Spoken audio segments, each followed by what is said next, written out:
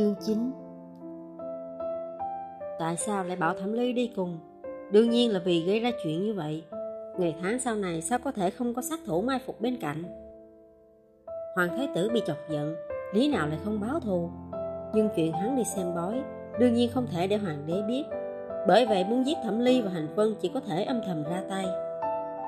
Hôm qua chúng dân đều thấy Hành Vân là một người không biết võ công, chỉ có Thẩm Ly mới là uy hiếp lớn nhất. Sát thủ được hoàng thái tử phái đi không phải kẻ ngốc, đương nhiên sẽ chọn lúc Hành Vân một mình mà ra tay. Sau này có thể đối phó với Thẩm Ly hay không, cứ lấy mạng của một người giao phó trước rồi tính sau. Hành Vân lý nào lại không nghĩ đến điều này, đương nhiên là lúc nào cũng kéo Thẩm Ly đi cùng. Nhưng khi Thẩm Ly thấy mấy chữ trên cửa thì đôi mày nhíu lại. Duệ vương phủ. Hành Vân gật đầu.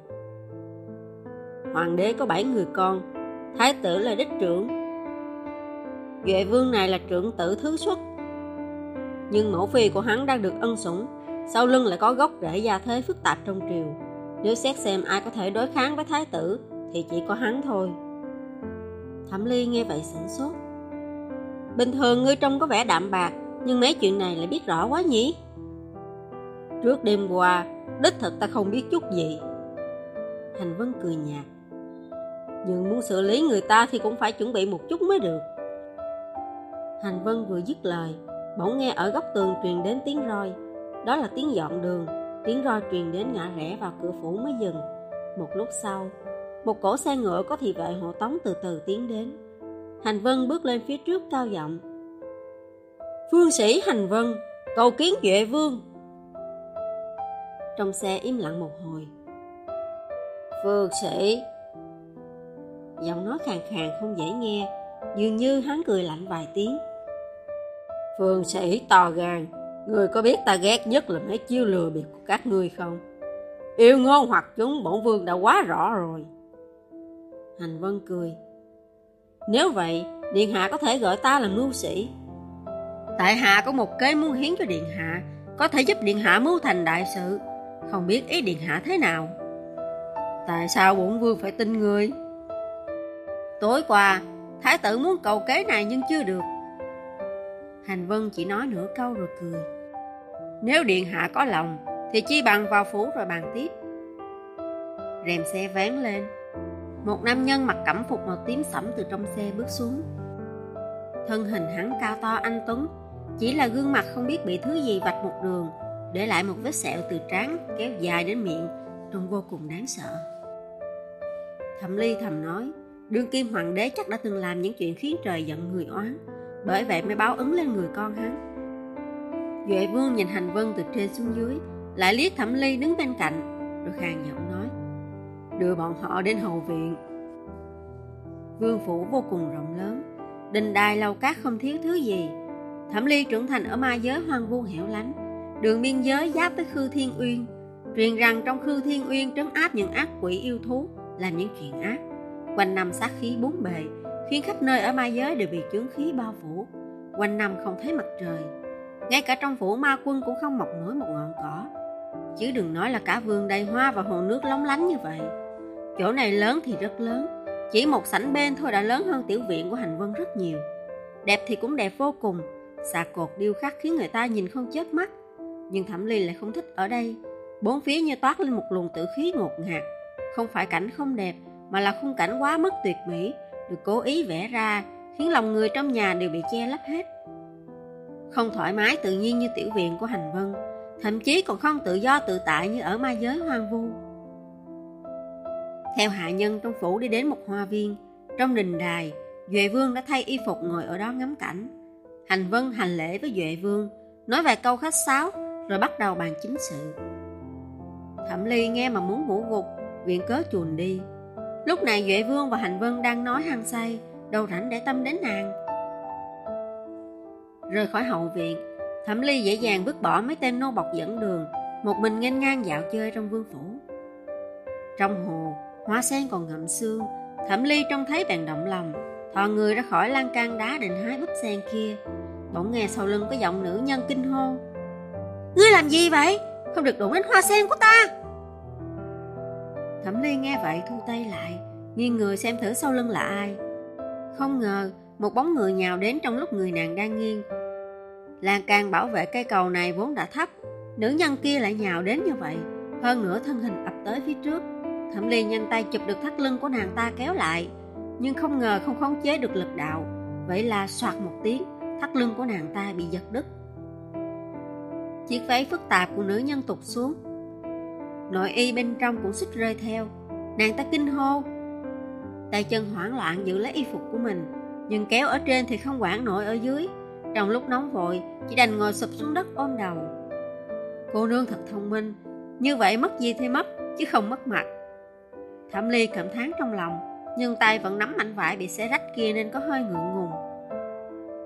Xin lỗi, ta không ngờ là y phục của cô lại giòn như vậy. Nghe vậy, cô nương khẽ ngẩng đầu lên từ trong cánh tay, đôi mắt nhìn thẳng vào Thẩm Ly. Cô là nữ nhân? Thẩm Ly nhìn ngực mình. Không rõ ràng đến vậy sao? Thẩm Ly đã hồi phục được mấy phần pháp lực. Ngày thường ở trong tiểu viện của Hành Vân cũng không để tâm lắm, vẫn luôn mặc bộ y phục dơ bẩn của hắn. Dù sao thì y phục trên chiến trường của nàng còn bẩn hơn gấp 10 lần, bởi vậy nàng cũng lười thay. Hôm nay lúc ra cửa, Hành Vân còn đặc biệt tiền cho nàng một bộ y phục khá hơn một chút, nhưng lục lọi hồi lâu cũng không tìm ra bộ nào vừa người. Thẩm Ly suy nghĩ một lúc rồi vỗ tay, biến ra một bộ y phục thường ngày của mình. Tóc cột cao, áo thụng, anh tuấn có thừa nhưng không thon thả mấy. Nhìn từ sau lưng đúng là càng giống một nam nhân. Cô nương áo hồng đỏ mặt lắc đầu, giọng mềm đi. Cũng rõ ràng lắm, chỉ là nhìn từ phía sau thì không thấy được thôi. Nhìn từ phía sau mà thấy mới lạ đó. Hai người im lặng nhìn nhau một hồi. Thẩm Ly thấy cô nương này mặc hoa da phấn, mày như núi xa, đôi mắt đào hoa linh hoạt động lòng, nhất thời không nhịn được mà có ý trêu ghẹo. Nàng đưa tay giật y phục của cô nương áo hồng, mặt cô nương càng đỏ hơn, vừa ngồi phịch qua một bên vài bước. Thẩm Ly thấy vui nên lại giật vài cái nữa. Cuối cùng nàng ta không nhịn được mà lên tiếng cầu xin. Cô nương đừng đùa nữa, nếu có tốt bụng thì giúp ta tìm một sợi thắt lưng đi, ta như vậy không thể nào đứng lên được. Thắt lưng thì ta có nè. Nói xong, Thẩm Ly bèn đứng dậy cởi thắt lưng ra. Trên y phục này của nàng, sợi thắt lưng màu tím bên ngoài thực tế không có tác dụng mấy, bên trong còn có một sợi nữa bó chặt y phục lại. Nàng muốn tháo sợi màu tím bên ngoài cứu nguy cho cô nương, nhưng cô nương kia vội đưa tay che mắt. Không được đâu, không được đâu. Không sao, bên trong vẫn còn. Thẩm Ly chưa nói xong thì bỗng nghe một tiếng kinh hô. Tặc tử to gan, dám hỗn xược trong Duệ Vương phủ.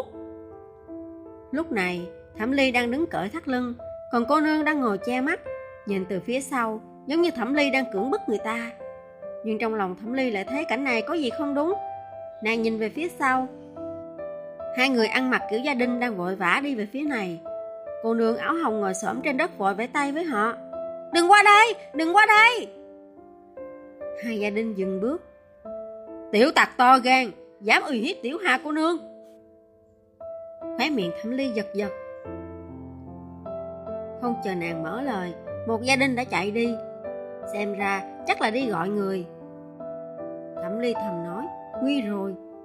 Cô nương này ngay cả nội y cũng tục rồi, chờ người kia gọi một đống thị vệ đến, lẽ nào muốn một đống thị vệ này nhìn sao? Nữ tử phàm nhân lại xem trọng danh dự, muốn nhìn cho nàng ta chết luôn à? Thẩm Ly bóp trán, quay đầu sang nói với Tiểu Hà. Chi bằng ta đưa cô đi trước đã nhé. Tiểu Hà toát mồ hôi lạnh đầy đầu. Đi đâu? Trong lúc Thẩm Ly suy nghĩ, gia đình kia dẫn một đội thị vệ đến. Nàng thở dài. Tiểu Hà giật vạt áo nàng lo lắng. Như vậy sao được? Bây giờ chỉ còn cách đào hầm mà đi thôi. Hầm là cái gì? Hai người đang nói thì bỗng nghe một giọng nói trầm khàn hét lên. Ầm ĩ chuyện gì đấy? Mặt Tiểu Hà lộ nét mừng, nhưng nghĩ đến tình trạng hiện giờ của mình nên lại cắn môi không nói gì, giật vạt áo Thẩm Ly, dịch về sau lưng nàng vài bước. Thẩm Ly nhìn đám người bên kia, thấy Duệ Vương và Hành Vân một trước một sau bước đến. Hành Vân từ xa đã nhìn nàng, thở dài lắc đầu như đang nói, chẳng qua là không thấy cô có một lúc thôi, sao lại gây chuyện nữa rồi. Duệ Vương lại gần, quan sát Thẩm Ly rồi dời mắt sang Tiểu Hà đang ngồi xổm dưới đất. Hắn nhíu mày, nhưng giọng điệu bỗng trở nên dịu dàng. Làm sao vậy? Tiểu Hà giật giật vạt áo Thẩm Ly không nói. Thẩm Ly thở dài. Cho thị vệ trong phủ ngài lui hết đi đã. Tiểu Hà gật đầu phụ họa. Duệ Vương vẫy tay. Chúng nhân tản đi hết. Phát giác Tiểu Hà đã buông tay. Thẩm Ly lập tức dịch qua một bên ho khan mấy tiếng. Nàng vẫn chưa nói gì thì thấy Duệ Vương khom người, kề tai bên môi Tiểu Hà. Tiểu Hà nhẹ giọng nói với hắn mấy câu. Duệ Vương ngẩn ra, khóe môi lại cong lên, nụ cười làm dịu đi vết sẹo trên mặt hắn. Hắn cởi áo ngoài phủ lên người Tiểu Hà, bọc nàng ta lại. Trước khi đi, bỗng quay đầu nói với Hành Vân. Chi bằng công tử ở lại trong phủ của Tiểu Vương đi. Chỉ trò chuyện một chút thôi mà giọng điệu Duệ Vương đối với Hành Vân đã khách sáo hơn rất nhiều. Hàm ý trong lời này rõ ràng là đề ra ý bảo vệ Hành Vân. Thẩm Ly suy nghĩ, cũng được, để Hành Vân ở trong phủ Duệ Vương thì nàng có thể yên tâm ra đi rồi. Nào ngờ Hành Vân lại lắc đầu nói. Đa tạ hảo ý của Duệ Vương, hôm nay ta đến hiến kế cho Duệ Vương để mong có thể yên tâm sống trong tiểu viện của mình thôi. Hơn nữa, nếu ta vào đây ở, e là sẽ mang đến nhiều bất tiện cho Duệ Vương. Hôm nay tại hạ xin cáo từ trước. Duệ Vương cũng không miễn cưỡng, gật đầu để Hành Vân tự rời đi. Cô thật là không ngừng nghỉ một khắc nào. Chờ người đi rồi, Hành Vân bước lên rầy la Thẩm Ly. Thẩm Ly hiếm khi lại không đáp trả hắn, ngược lại còn nhìn hướng Duệ Vương đi mà nhíu mày suy tư. Hành Vân nhìn nàng một lúc. Lẽ nào cô ưng cô nương nhà người ta rồi? Thẩm Ly nhíu mày. Không, ta chỉ kỳ quái là hoàng tử một nước tại sao lại nuôi dưỡng yêu linh. Hành Vân khẽ ngẩn người. Thẩm Ly vẫy tay. Thôi đi, cũng không liên quan đến ta. Nàng quay đầu nhìn Hành Vân nói.